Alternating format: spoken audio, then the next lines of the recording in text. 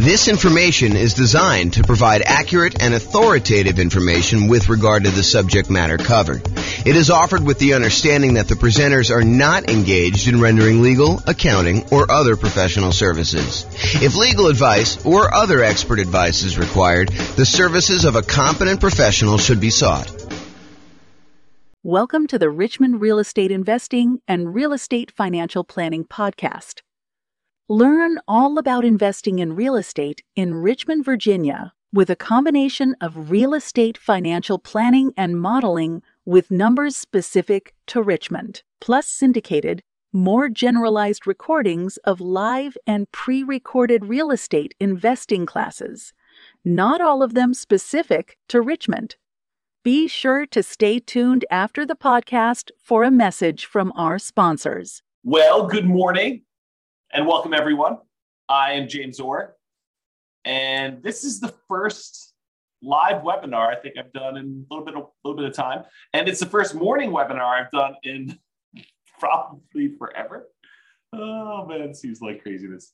I'm going to post into the chat window the link to download the handout for those that are just coming in. That is a reward for showing up on time. I just decided that that's how I was going to do it. So those that arrive for the start time, you guys get the download. Everyone else, I'll put it in the show notes or something like that. You guys can access it later. I plan on publishing this in the podcast, so today we're going to go over our FHA loans for suckers. Oh man, I don't know why I did that maniacal laugh, but that's what it is there. So here's the background. So FHA loans are a, Federal Housing Administration loan. You can get the loan with 3.5% down, usually for owner occupant. I'll talk a little bit about some of the variations on that, but they kind of get a little bit of a bad reputation. So whenever you get an FHA loan, whenever you put less than 20% down, there is a thing called private mortgage insurance. And I'll go over a little bit more about private mortgage insurance here in the next slide. But FHA loans, their equivalent of private mortgage insurance, it's like a slightly different name. It's called mortgage insurance premiums. And it's usually higher than what you can get when you do conventional loans. So it's a little bit more expensive loan in that the insurance premiums on it, in case you default, are a little bit higher. And the other crazy thing about FHA loans is that their private mortgage insurance, their mortgage insurance premium never goes away. Unlike a conventional loan where when you pay down the loan below 80% or 78%, depending on what the lender tells you and what their actual policy is. But once you pay down a loan past a certain amount with the conventional loan, usually about 80%, then usually the private mortgage insurance premium, the amount you're paying monthly as an insurance premium, goes away. However, with FHA loans, they do not go away. The only way to get rid of that PMI, the mortgage insurance premium or whatever it is you got to either sell the property or you got to refinance the property into a different loan to get rid of the PMI and get rid of that large extra monthly payment that you're making in order to get the loan. And as if that wasn't bad enough, mortgage interest rates can be higher for FHA loans than they can be for like jumbo loans or VA loans, the loans you can get as a veteran. And as if that wasn't bad enough, there are lower down payment programs than the 3.5% down. Like you can get a conventional 3% down payment loan or a VA loan with nothing down or a USDA loan with nothing down. So those are just a couple examples of the loan programs you can get with nothing down or low down that's lower than 3.5%. So it's not like this is the ultimate low down payment solution and you got to deal with all this extra nonsense in order to be able to get it. There are programs that have lower down payments that you can still get. So the question that becomes, are FHA loans for suckers? Well, not so fast. Let's take a look at these issues a little bit closer and some of the benefits of getting FHA loans and see if this really is an option for you if you're still getting a loan, kind of do that. But before we do that, I did promise that I would go over a little bit of what private mortgage insurance is. So this is sort of like a private mortgage insurance primer or primer, depending on whether you're British or American. And I don't even know which one's which. I bet your primer is the British version, but I'm guessing. I really don't know. Okay, so since a hefty part of the discussion we're going to have about FHA loans involves private mortgage insurance, AKA PMI. It's often abbreviated PMI. I'm going to give you a brief introduction about like what it is here. Now, I've taught an entire 2-hour class where I dive deep into what private mortgage insurance is. And I'll probably do another class or 2 or 3 on PMI in the future, but I will put a link to the full 2-hour PMI class in the show notes so you guys can kind of access that. So let's go over what PMI is. So this is sort of like the 1-slide version of the 2-hour class. 2-hour class goes into a lot more detail. So what is private mortgage insurance and why should you even care? So private mortgage insurance is insurance that you pay for, you as the buyer, you as the person getting the loan, that benefits the lender to protect them in case you default. So the basic idea is this. The lender says, hey, look, I would really like to give you a loan, and I really want you to put 20% down. And you say, thank you very much, but I don't have 20% down. Or thank you very much, but I'm not really interested in putting 20% down. So they say, okay, I'll tell you what we're going to do. I don't really want to give you this loan unless you put 20% down, where I'm protected in case you default. If you get this loan from me and you decide not to pay, or you end up not being able to pay or something like that, and I have to foreclose on you, I don't want to have to come out of pocket in order to pay for, these losses I might have when I go to sell the property. So really what I want to do is I want to be protected. And I think I'm well protected if I have a 20% cushion.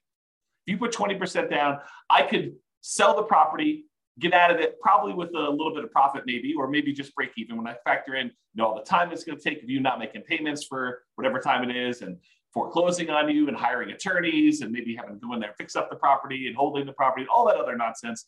I feel pretty well protected if you put 20% down. But you tell me you don't want to put 20% down. So I'll tell you what I'm going to do. If you're willing to insure me that I will not lose money on this deal, and by insure me, I want you to hire a third-party company, someone else, not you or me. I want you to hire someone else such that if you default and I have to foreclose on you and I have to get the property back, and I can't sell this thing and get my money back with the 3.5% that down payment that you made, or whatever the down payment is, then I want the third party to come in and make me whole, or at least pay me a good amount of what I lost back, right? That's what the insurance is. So you, as the borrower, are paying a third-party company, the private mortgage insurance company, in order to protect the lender in case you default. Now, this can often be paid upfront.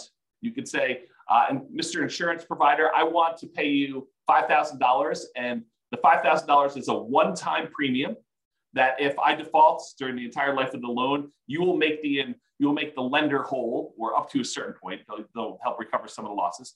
Or Mr. Insurance Company, I want to pay you monthly until maybe some point in the future where there's enough equity where there's no reason to pay you anymore. So maybe it's a monthly payment for, 5 years, 10 years, however long it takes you to get below 80% loan to value or 78% loan to value or something like that. Or it could be both. You could pay an upfront fee and you could pay a monthly fee. Those are really the 3 options for paying this kind of private mortgage insurance. So how much is the private mortgage insurance? Well, there are lots of factors that determine the rate. And I go over a lot of these in the PMI class, the full 2-hour class, which I'm not doing now. Except with FHA loans, they're usually standardized for everyone.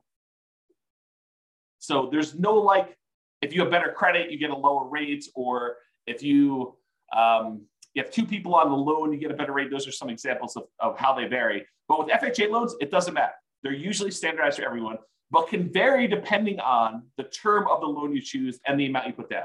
So the PMI, the equivalent of PMI, it's actually mortgage insurance premium, MIP. So if I say PMI and I'm talking about the FHA loan, it really is MIP, but they're the same mechanically. They work the same there. So with this FHA loan, it can vary depending on the term of the loan. If you do a 30-year loan versus a 15-year loan, for example, and the amount you put down. So 3.5% is the minimum you can typically put down with FHA, excluding this whole down payment assistance thing, which is often coupled in with FHA. But typically the FHA loan is 3.5% down. So that's the minimum. You can put 3.6% down, you put 5% down, you put 10% down, you put 15% down, you put 25% down with an FHA loan. So you don't have to put 3.5% down. But if you choose to put 3.5% down, then it has one type of insurance premium. If you choose to put 15% down, it's a very different insurance premium. Okay, so they can vary. but it doesn't vary based on like your credit score or anything like that with FHA. So when do you typically need to pay? Well, as I talked about earlier, it's less when you have less than 20% down is typically when the lender says to you, hey, I would really like to make you a loan, but I require that you put 20% down. If you don't put 20% down, then I want you to get this third party involved, this insurance company that will protect me, and you're going to pay for it because I really want 20% down, but you're telling me I don't want to put 20% down. So you say, okay, you have to pay for this insurance premium to protect me in case you default. And there are some exceptions to when you typically need to pay private mortgage insurance in general, not specific to FHA.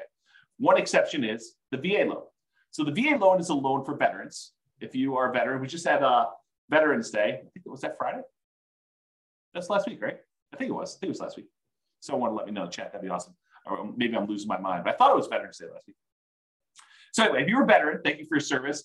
And you get to do a nothing down loan program that does not require PMI. But it sort of does require PMI because there's what's called an upfront funding fee that is charged by the Veterans Administrator. Yeah, November 11th was VA. So thank you, Joanne. So the upfront funding fee that is required for a VA loan does essentially the same thing that PMI does. It is a fee that the VA charges in order to kind of administer the program and to guarantee the loan for the lenders making the loan. And if there's a loss, the VA comes in and kind of makes the lender whole. And so technically there's not PMI, but the funding fee sort of acts like PMI. And so when you hear people say, hey, look, is there PMI with VA loans? Well, no, but sort of, maybe a little bit, there's that funding fee up front. So that's one example. And the USDA is another nothing down loan program, but I think they do have PMI. You should check with your lender for that. All right, so we talked about these three ways that you can sort of pay for it upfront, monthly, or both. Now there are three choices as to how to pay it. So you can do it monthly. You can go to the insurance company and say, look, I want to pay you a certain fee monthly in order to have this insurance that protects the lender in case I default. Or you could go and say, I want to pay this one-time upfront fee. But there's this third option, which is lender paid PMI. Well, how does that work? Lender paid PMI. It's not like you're going to go and pay monthly. It's not like you're going to go and pay this big upfront fee. What you do is you go to the lender and you say, look, normally you would offer me a loan at 7%. 7%. That's crazy. It still shocks me to say. 7%. So you're going to go and get a loan for 7%. If I wanted to pay you extra money, I could buy down my interest rate, right? Like I can go and say, here, how about an extra $5,000 and you give me a loan at 6.875? Lender says, sure, I'll do that for a certain amount of money. And it varies depending on the loan program and the time and all that other stuff. So I give you a certain amount of money. And now the lender voluntarily says, instead of giving you 7%, I will give you 6.875% if you give me whatever it is, $5,000. Lender says, I will do that.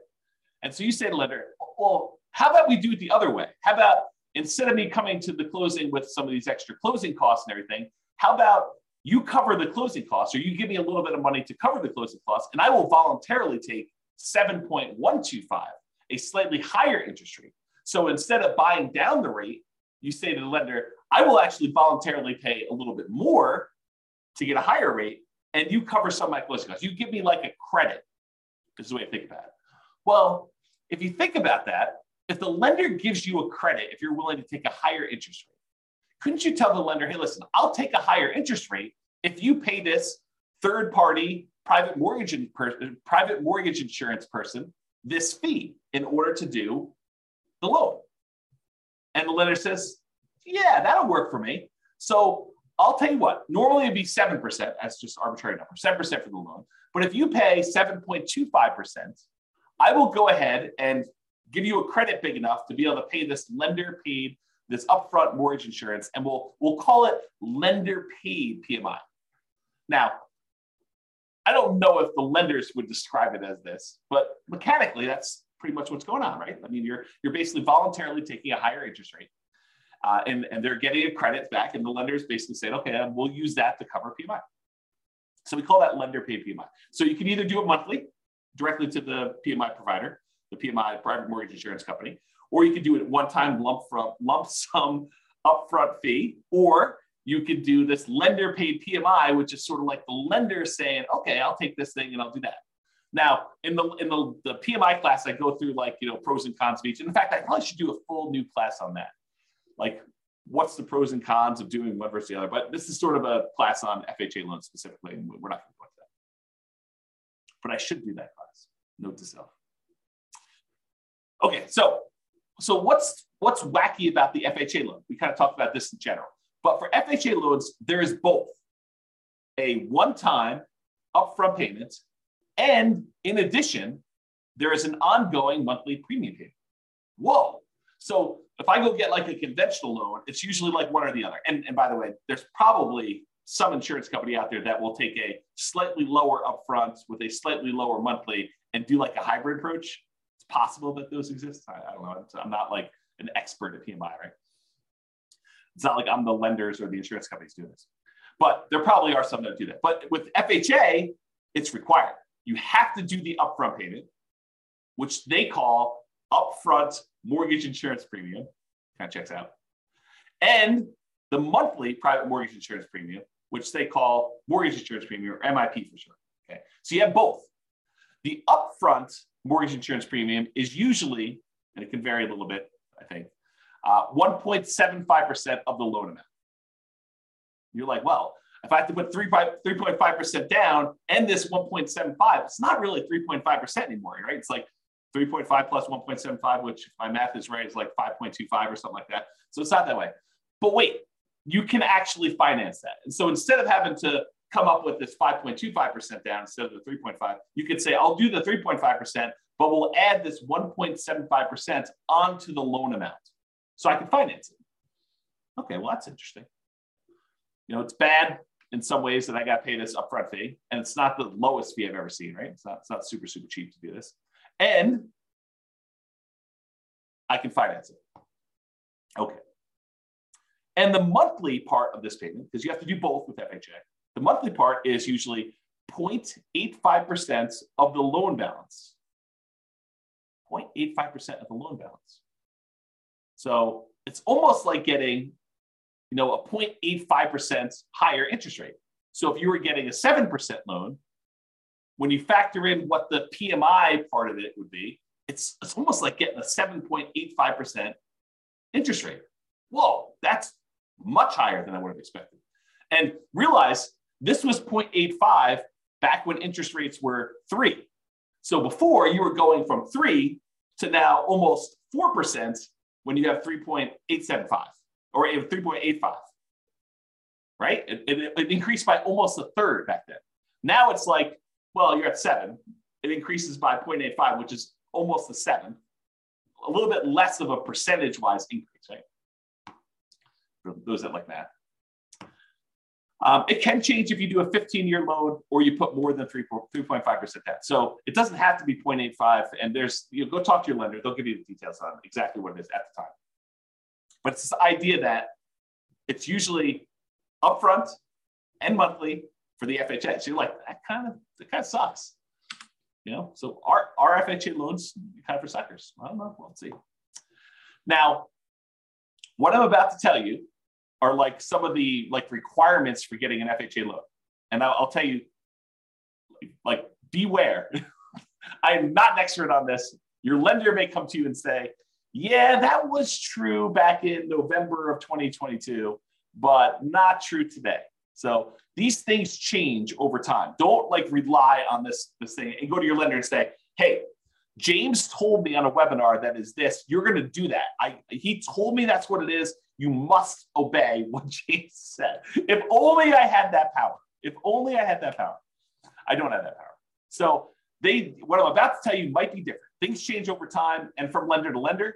So, you may hear me tell you it's 0.85 or whatever it is. Those don't usually change, but the requirements might change because the lender may say, the underwriting requirement is this, but we're going to add an additional overlay, an additional requirement that we do on top of these. And so you may want to check this with different lenders. So always check with your lender to verify what I'm telling you. Just because one lender you talk to says it can't be done does not necessarily mean that it can't be done. They may not be able to do it, but another lender may be able to. Different lenders have different loan programs. Realize that. Not everyone is exactly the same. Different lenders look at things differently and may be willing to do something that all other lenders won't. I don't find these to be as true, but I do find it to happen occasionally where some lender will be like, oh yeah, we do that all the time. It's not a problem. And other lenders have been telling clients no. We will primarily be discussing what I believe most lenders will do. But as I said, some lenders have these overlays or internal policies that are more restrictive than what the loan program requires. For example, the FHA loan program may require a credit score of 640, but the lender may have an overlay that says they're not going to originate FHA loans unless the borrower has a credit score of 660. So they can voluntarily choose to do these overlays. And if you went to another lender, they may be willing to give originate the loan with a minimum of 640. So just realize that could happen. Okay. So let's talk about rates. How do FHA loan rates compare to some other loans, like the 30-year conforming loan or 30-year jumbo loan or 30-year VA loan? This chart goes back to November of 2021. It's put out by Black Knight. Where's the name of these guys? Black Knight Holdings Company, Black Knight Technologies. They're basically a mortgage company, a company that does stuff for mortgage lenders. They're kind of like a behind the scenes thing, and they aggregate a bunch of data. And so this shows you historical stuff. And the FHA loan is this blue line that's sort of in the middle most of the time. The highest interest rate loan typically is that 30-year conforming loan that we see. It typically is blue. And there are times when FHA loans are a little bit more expensive than those, but historically, recently it seems like the 30-year loans have been a little bit more than the FHA loans and all the other loans, honestly. The jumbo loan tends to be sort of toward the bottom. I can't quite tell the differences between those yellows, but I think those are typically the bottom ones. The FHA loan is this blue one, sort of in the middle here. And then the VA loan tends to be one of the cheaper loans you can get. So you can kind of see the differences in rates between all those. Now, I want to point out something to you. The FHA loan here, which they said the current rate is 6.875 as of the October numbers, which is the latest one they had. So they said the rates for 30-year FHA was 6.85. That does not include that 0.85% mortgage insurance premium. So this conforming loan, assuming you're putting 20% down, does not have a mortgage insurance premium. But the FHA loan would, and it's not shown on here. So realize the FHA loan is much higher than what these would be. So it doesn't take into account that PMI. Okay. So it might look like it's a lower rate than what you could get for a 30-year conforming, but when you add back in the PMI, it's not a lower. It's like a higher monthly payment. So like we're beating up on the FHA loan. We're saying, hey, look, this might not be that great. And then we're going to talk about why you might still want to do it. So mortgage insurance. I'm going to show you an email I received from a credit union local to where I live. It doesn't matter. You can go find your own local credit union. I'm not offering you this rate. It's not like, oh, James told me I could get this rate. No, that's not what I'm telling you. So you need to go contact your own lender. Rates can vary over time, even throughout the day. Like, some lenders say, oh, in the morning, the rates were this, the afternoon, they're this, they change hour to hour. Based on the loan products, so if we talk about different loans or whatever it is, your credit score, although FHA rates don't typically vary based on credit score. That's a plus for FHA, right? Unless you got good credit, then it's not a plus because you're sort of getting lumped in with everybody in this mix. If you have really good credit, then you're sort of being penalized because the rates don't vary with credit score. But if you've got a bad credit score, you're like, oh, this is pretty good. I'm kind of winning here in a little way. And this does not usually include that monthly private mortgage insurance MIP premium. So back when this happened, November 18th, I guess it was yesterday, the FHA loan, again, I'm not offering you this. The FHA loan rate was 6.25 for a 30-year fixed FHA loan. And that does not include mortgage insurance premium. So it's going to be over 7 with that. And then the 30-year fixed conventional loan was 6.625, which would be lower than what the FHA would be with PMI, but it's higher than what it is without PMI, think about it that way. And I guess they don't do VA here, but they have some ARMs and they have some jumbo loans. Jumbo loan 6.875, and the 7-year ARM jumbo is 5.875. So you can kind of get a feel for that. Okay, so I just want to give you a feel for what rates were. So how popular are these FHA loans? Is this like 1% of the population's getting them? Like no one's getting them, but we talk about them all the time? Or like 80% of the market's getting them? Like what's going on? And so this shows you, same company, Black Knight, put out this or Originations Market Monitor report. This is through October 2022. And it shows you what percentage of all the loans that all their companies are doing based on the type of loan. And so conforming, I'll just do this last one. You can go look at historically. These do change a little bit over time. But historically, conforming right now is about 56.4%. So a little bit more than half of the loans are conforming loans, conventional type financing. 15.8% are non-conforming loans. 17% are FHA. So not quite a fifth, but a decent amount, like a significant enough amount that you could say, hey, this is pretty significant stuff. Only 10% of the loans right now are VA loans, and only 0.8%, less than 1% of loans are USDA. And the benefit of the USDA loan, it's another nothing down loan program. You got to buy in a rural area, although I think some people would be surprised what's considered rural. And you can look up if your area is rural on the USDA website. Just look up a USDA eligibility map, and it will allow you to type in addresses and find out if that property qualifies for USDA loans. And there's some income limitations. You can't make too much, can't make too little. The VA loan's a nothing down loan program, and you have to be a veteran. So if you're not a veteran, you can't get that nothing down loan program, but you can get a nothing down loan program with the USDA. Otherwise, you're probably looking at either 3% conventional, 3.5% FHA, 5% conventional or more type of thing. So USDA, very, very small percentage of the loans, less than 1%. VA is 10%. FHA, about 17, a little less than a fifth, all those loans there. So you get a feel for how big of a deal these are. One of the advantages, though, of these FHA loans is they are easier to qualify for. So conventional loans, the minimum down payment for the conventional loans as of right now, and these loan programs can change, but right now, 3% conventional loan.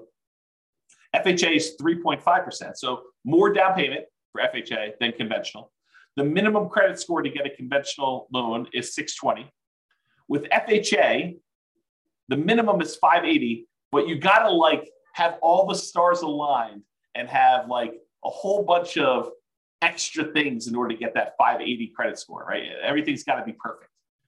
Otherwise, you're probably looking at 640 for the FHA. And that is a much more lenient credit score for getting the FHA.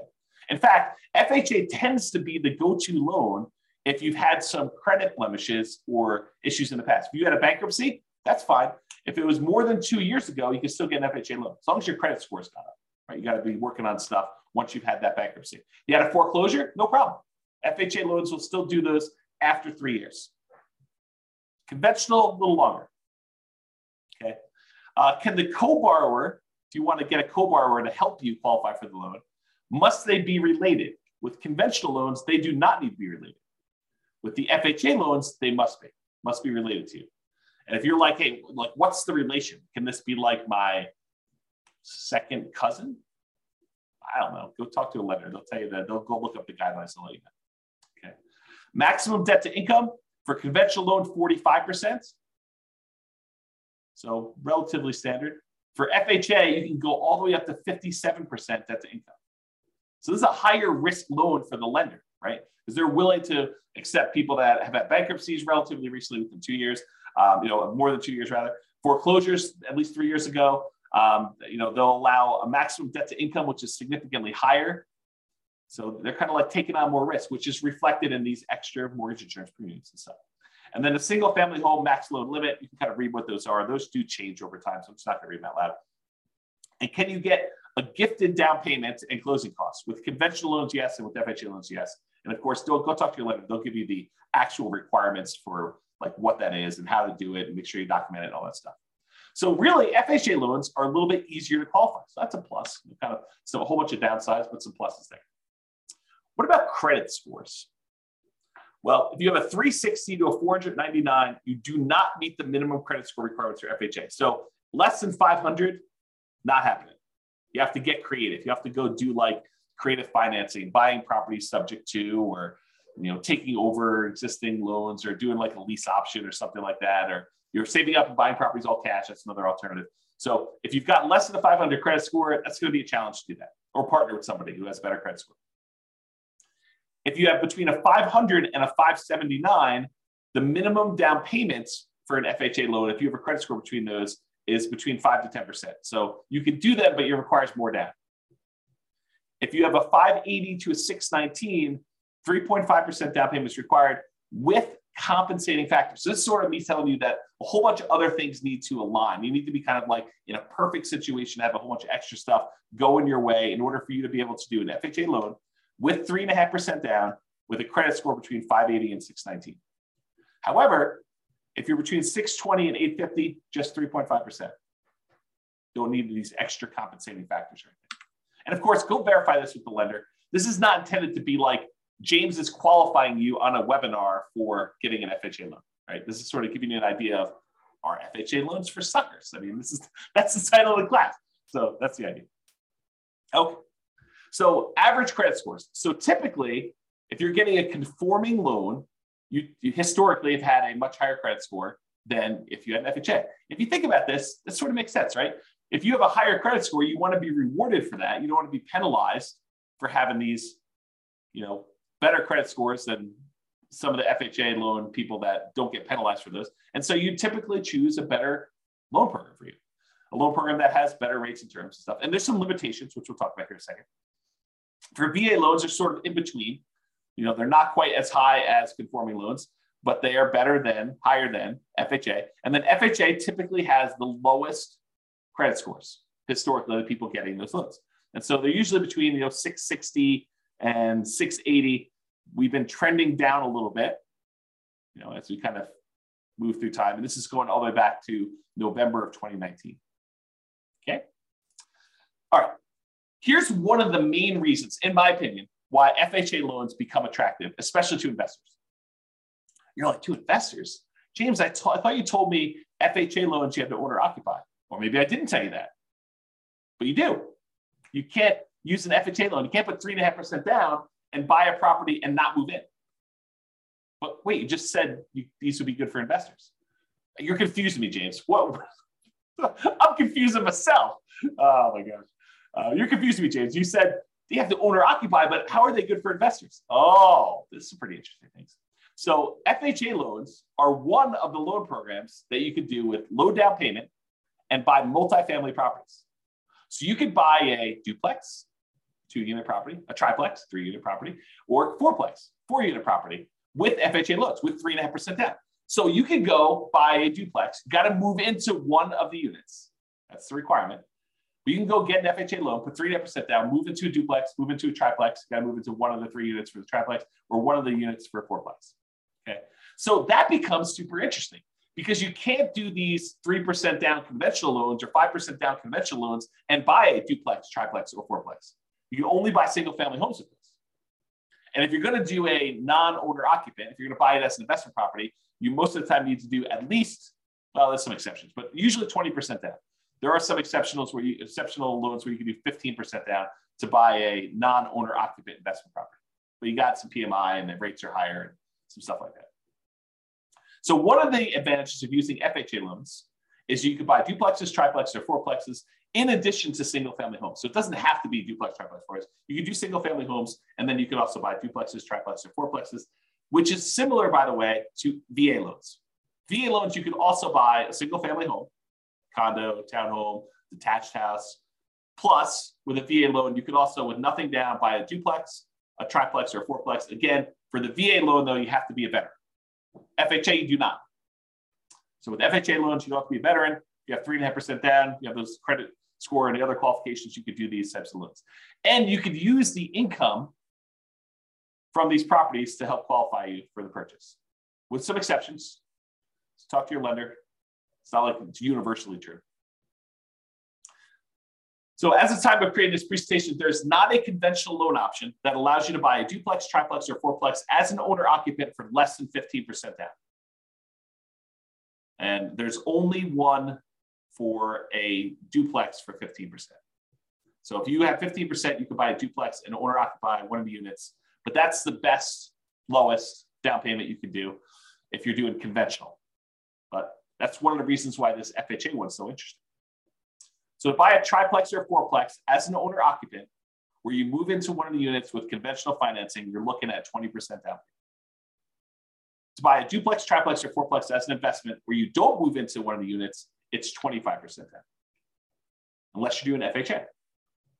FHA allows you to move in and do 3.5% down. It won't allow you to do any where you do not move in. So FHA is not a loan product for you doing non-owner occupant financing. But what if you're buying these single family homes, right? Remember we talked about FHA loans? Like, hey, I want to do this FHA loan. I want to buy a single family home. Can you buy a single family home and use it as an investment? Well, you got to live there for at least a year. And this becomes that nomad strategy where you buy a property, you move in, you get owner occupant financing, you get owner occupant down payments, you move in, you live there for a year. Then after a year, you can move out, keep that past property as a rental, convert it to a rental property, and buy your next property. Then you can repeat this process. You could buy another property to move into, live there for a year, and then convert it to a rental. So you could, let's say you had 20% down. You could buy 4 properties with 5% down by doing this each one for a year over 4 years. Right? Put 5% down, move in, live there for a year, convert that one to a rental, buy the next one 5% down, live there for a year, convert it to a rental. So over the course of 4 years, you could then buy 4 properties. Let's do that. All right. I've digressed enough. So being able to buy a duplex, triplex, or fourplex as an owner occupant with as little as 3.5%, that's amazing. So maybe not so much loan for suckers, right? It does have some funky stuff, higher PMI, a little higher down payment than some other loans you can get. But, it does allow you this kind of magical thing with these multifamily properties. Maybe it's not a sucker's loan. Interesting, right? However, PMI lasts forever.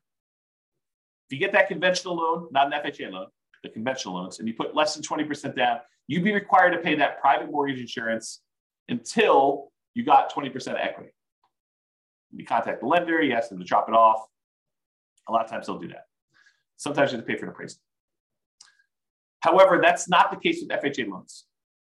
If you do an FHA loan 3.5% down, the monthly mortgage insurance premium, MIP, never goes away. Even when you pay down the loan, you're about to make your last payment. You owe $2,000 left on the loan. That's the end of it. You have like 99% equity. You're still making a mortgage insurance premium at that point, protecting the lender in case you default. You'd be silly to default. You own whatever it is, $400,000 property. You owe $2,000 on it. Are you going to default? Man, I hope not. I hope you would do whatever you could in order to get that $2,000 to save yourself from losing that property to foreclosure. But you're still paying a mortgage insurance premium to protect the lender if you don't do that. So Joanne's got a question. She says, I'd like to ask a question if I may. We'll see how it goes. And by the way, this is dangerous because I read the questions out loud before I tell you if I can even answer it. If I have a conventional loan, will the bank let me know that I don't have to pay PMI anymore once I meet the requirements when the PMI goes away? No. You're going to have to figure that out on your own and contact your lender and say, hey, look, I think I've got more than 20% equity and do that.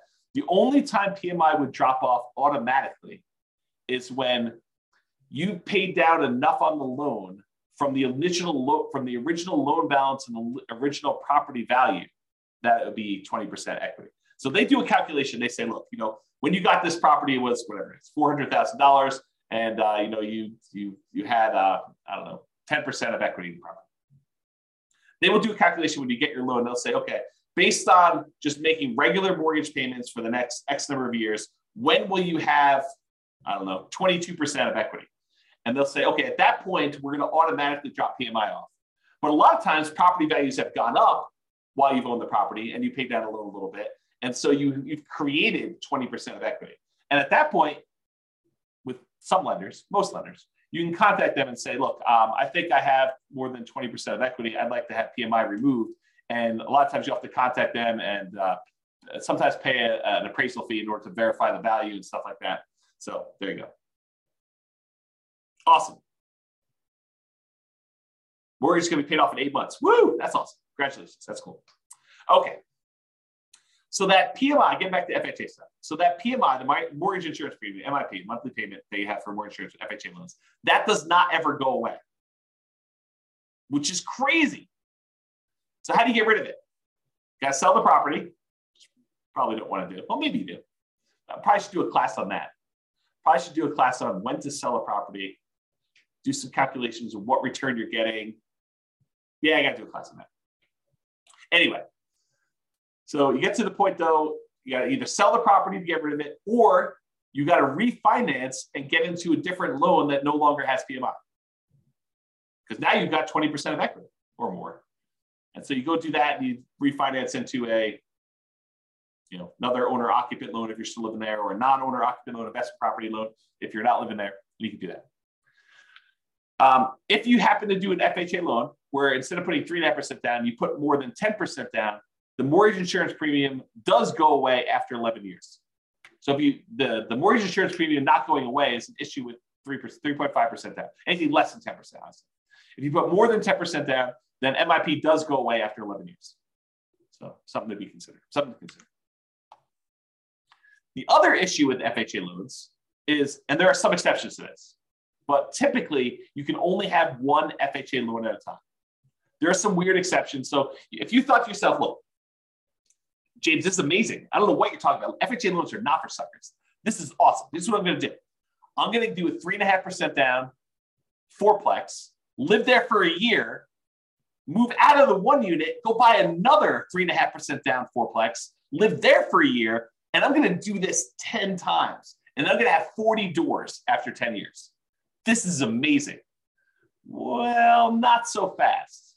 You can only get one of these FHA loans. There's some weird exceptions, like if you move more than 100 miles away, that you can get another one, or if you inherit a property that's got an FHA loan on it, you might be able to have two at the same time. There's some weird stuff like that.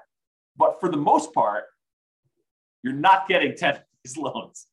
If you're trying to do that kind of like optimal strategy thing, and you have like, I got VA loans and I got FHA loans, because the VA loans can also be the duplex, triplex, or fourplex, and the FHA loans can be duplex, triplex, fourplex. And you're dating somebody, well, maybe you get an FHA loan on your first fourplex, your spouse or your fiance gets a FHA loan on their next fourplex, and then you also have your VA benefit. So you get the VA benefit by another fourplex after a year living in the FHA one, and then your spouse is also a veteran and they get the other one. So you can acquire some properties this way by getting creative, but it's not going to be 10 in a row with VA or FHA.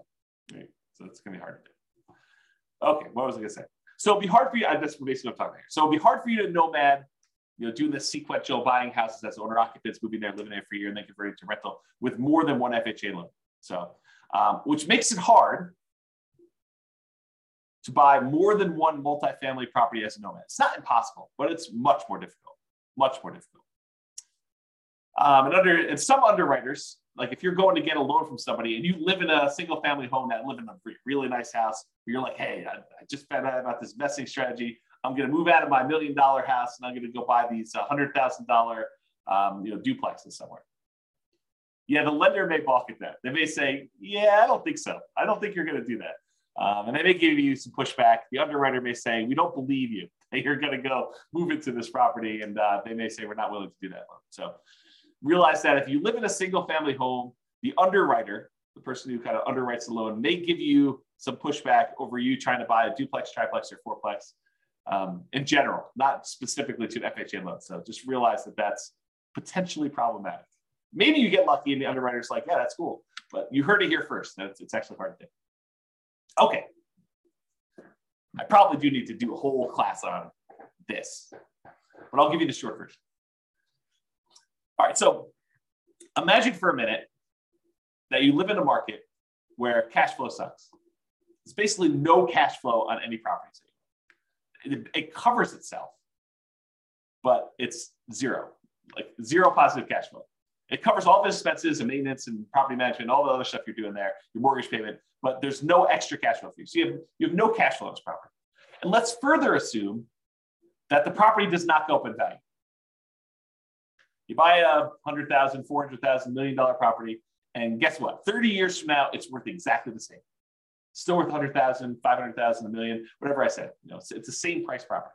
So you have no appreciation, you have no cash flow, and I'll even say the tax benefits you get and cash flow net out to zero. So you got some tax benefits from owning this property as a rental. Let's just assume that and cash flow are a wash, like zero. You're not making any benefit from that. So you get no appreciation, no cash flow, no tax benefits, but you do get the paying down on the loan.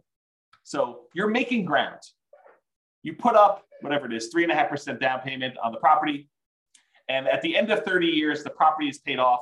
So you went from a 3.5% down payment to now you own 100% of this property. Even though the property didn't go up in value, you now own this without a loan. So you made some ground on your investment. Your investment, the 3.5% they put down, whatever it was, let's call it $15,000. $15,000 you put down as 3.5% down payment. That now is worth $300,000 at the end of 30 years. So your $15,000 grew to be a $300,000 paid off property, even though the property value didn't go up and you made no cash flow on it.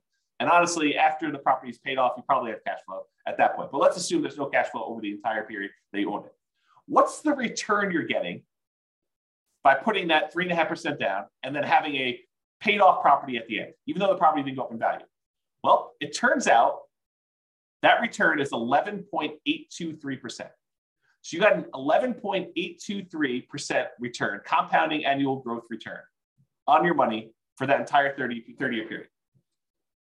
Well, that's interesting. What kind of returns might you get in the stock market? I don't know.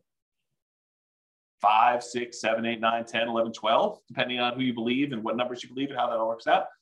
And that's not guaranteed, right? That's fluctuating. You don't really know what the return is. I mean, a lot of us have seen our stock market accounts kind of go down the last, couple of years. So you have this variable rate return, but which might be, probably 8%, give or take. I mean, I don't really know what it is. But now I tell you, look, you put 3.5% down this loan, and I'm assuming property values don't go up at all. You got no cash flow. You got no tax benefits. This is just paying down the debt on the property. You get 11.8% return by getting this FHA loan. Well, that doesn't seem like a sucker's deal. You're getting 11, almost 12% return on your money by doing this FHA loan, by having a paid off property. Well, that's pretty cool. What if you put 5% down? You did a conventional loan. You put 5% of the property value down, and at the end of 30 years, you have a paid off property. That's 10.5% return. So FHA loan, because you put less down and you still have the same paid off property at the end, the same value of the property at the end that's paid off, it's a little bit better return. So 10.5% if you put 5% down. If you put 20% down, it's only a 5.511% return, about 5.5%. And if you put 25% down, it's about 4.7. So the more you put down, the lower your return is on that down payment as it grows to a paid off property. So an FHA loan with a relatively low amount down is 11.8%. When did an 11.8% return on your money become a bad deal? When did that happen? I didn't get the memo. If you only put 3% down, you got a conventional loan with 3% down, that's 12.399. So if you really factor in that you probably have some appreciation, property values probably went up over 30 years. It's my guess. It could be that you don't have property values go up, but they probably did. And you probably had some tax benefits for 27.5 years. If you're renting out the property, you get that depreciation benefit. And you probably had a little bit of cash flow. I mean, maybe not up front, maybe it's negative up front, but over time as rents sort of creep up and your mortgage payment's fixed and your rents kind of creep up a little bit, maybe you go from having negative cash flow, depending on your market, to maybe you have some positive cash flow. And as it gets further and further out, maybe you have more and more positive cash flow. So maybe you do have some cash flow, but as a baseline, get that 11.8% return. Not bad, right? Not a bad thing at all. So in conclusion, that's where I wrap things up. Here are some of the downsides to doing FHA loans. They have higher private mortgage insurance. It's typically higher than what you can get if you got conventional loans. There are lower than 3.5% down payment options available with other loan products. There's like nothing down USDA, nothing down VA, 3% down conventional. There's probably some other local loan products you have. So there are lower down payment products available. So it's not the lowest down payment loan product. They have both the upfront mortgage insurance premium and that ongoing monthly mortgage insurance premium. And you don't get any benefit for having higher credit scores that will lower your PMI. So in those ways, it's kind of sucky, right? You got upfront, you got monthly, and it doesn't go away. And I didn't say it doesn't go away, but your credit score doesn't impact it. It's not like it gets better if you got better credit. And that private mortgage insurance lasts for the life of the loan, doesn't go away once you get to 20% equity. And sometimes there's a higher, what I call effective interest rate. We take the interest rate and you add in that monthly PMI. It's higher in most cases, I would say. And you can typically only have one FHA loan at a time. There's some exceptions, but typically you can only have one. And to top that all off, you have to move into the property. Even if you're buying a duplex, triplex, or fourplex, you got to move in. So those are kind of the downsides, the cons of getting FHA financing. But what are the pros? Well, you can buy multifamily properties, duplexes, triplex, fourplex. You also buy single family homes, but you could buy those with 3.5% down. Well, that's pretty good. Being able to buy a investment property, duplex, triplex, or fourplex with 3.5% down, maybe over time, the income from the other 3 units, if you buy a fourplex, can help offset or completely eliminate the amount you're paying yourself. That'd be ideal. I think this is a huge plus for like nomads who are buying that property, moving in for a year, and then buying the next one, or house hackers who are kind of like renting out part of their property. You can get these FHA loans with lower credit scores than conventional. You can have higher debt to income. So if you've got a high debt to income ratio, these will allow you to qualify for these. It's also easier to get with a recent bankruptcy or foreclosure. I think it's 2 years for bankruptcy and 3 years for foreclosure. It has to be that long away from when you did it. And this is often the loan combined with down payment assistance programs. So a lot of times if you have down payment assistance in your local market, they're combined with FHA loans in order to do this. So for those reasons, there's some pros. So I don't know. What do you think? The question is, are FHA loans for suckers? Definitely has some downsides, definitely has some upsides. What do you all think? Anyone want to participate? Tell me what you think. Otherwise, that is the end of the presentation. No one wants to participate. Or people are typing real stuff.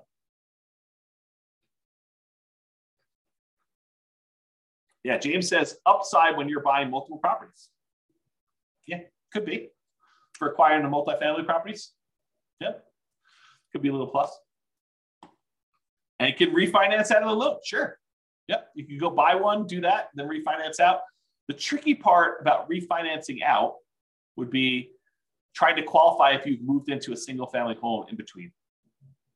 But yeah, sure. You could do, if you wanted to like move into a fourplex, live there until you have enough equity to refinance out of the loan and then use your FHA benefit again in order to buy your next fourplex, sure, you can do something like that.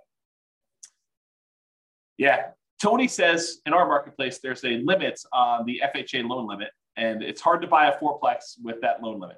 Sure, absolutely true. And so you got to look at your market or be willing to buy, I don't know, lower priced, which sort of implies lower quality product. James says, I've seen exceptions, life-changing event or distance from current home. Yep, absolutely. And I think I mentioned this, that there are exceptions to being able to have more than one. Absolutely. Go talk to a lender about those. But I think for most people, you shouldn't plan on this, right? You shouldn't say, hey, my loan plan is to have 3 life-changing events. Maybe not plan that. Exactly. He's laughing out loud. Exactly. But, if it happens, yeah, absolutely. It gives you an opportunity. You get transferred for your job and you're going to move into another city. Well, now you can start over and do another FHA loan there and keep the other one in the other market where you live or something like that. Yeah, if those things happen, great. If you're planning on those things happening, kind of weird. Helen says, can you get an FHA loan if you already have a house you bought cash or even if you have a mortgage? Yep, sure can.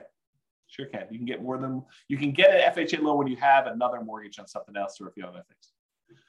Tony says, I was able to remove PMI on, I won't say the name of the neighborhood property, and I won't say the city, could be removed too, but there is a 2-year seasoning time frame.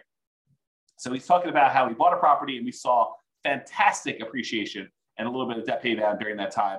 And he almost very, very quickly had enough so that he could get rid of PMI. But they said, hey, look, there's a minimum amount of time you had to wait for this PMI. We won't remove it with less than 2 years. So I think that's what he's trying to say in those things. Joanne says, thank you for this webinar. I had no idea I had no idea who you were. Listen to the podcast. Oh my gosh. I guess that's funny to me because I know myself. I'm like, I know who I am, but I guess other people don't know who I am. Oh boy, that's awesome. Well, I'm glad you're going to listen to the podcast, John. Thank you very much. I appreciate that. Just discovered us for the first time. That's great. Helen says, FHA possible if you have a business and not a job, so you only have rental income. Again, you want to talk to a lender But my understanding is that if you have tax returns and you can prove that you can qualify for the loan, they will allow you to do it. But again, talk to the lender. And I would talk to, if one lender tells you no, I would talk to like at least a couple more to make sure that they're not just, choosing not to do those loans and telling you that they can't do them when, another lender can. But I don't know. I'm not a lender. I don't know all the underwriting guidelines. They're available. They're posted online. It's a government-backed loan product. So you can go look it up if you want to. Or the easier route is pick up the phone and call a lender and say, hey, here's my situation. Can I get an FHA loan? And they'll do it for you. So. Cool. All right, guys. Well, I appreciate it. Hope you enjoyed the webinar. Hope you enjoyed this, our FHA Loans for Suckers. Insert maniacal laugh here. So that's all I got for you. I will talk to you all soon. Be on the lookout. I probably will do some more webinars. So I'll probably do some more of these in the future. Oh, Carlos, buddy. Good to see you. Yeah, you're welcome, Tony. It was amazing. That's great. You're welcome, James. Very good webinar. I appreciate that. Yeah, you are very welcome, Helen. Who said they don't know who you are? You're terrific. I appreciate that. That's really cool. Yeah, have a great Thanksgiving to all. I appreciate that. You're welcome, Ben. Have a good weekend to you as well. Good to see you all. I will talk to you all soon. Bye-bye for now. End of the webinar. With home prices up, mortgage interest rates up, and rents up, but not quite enough to counteract the higher prices and interest rates. Cash flow on rental properties in Richmond is harder than ever. Book a call with the Real Estate Financial Planner to apply our proprietary 88 strategies to improve cash flow on your rentals. See the show notes for a link to schedule your call and improve your cash flow today. If you're a real estate agent, lender, or professional in Richmond that wants to help our real estate investor listeners, consider reaching out to learn about collaboration opportunities with this podcast. We'd love to add more value to our listeners by having you assist our investors buy, sell, and finance their real estate investments. See the show notes to schedule a call to discuss collaboration opportunities.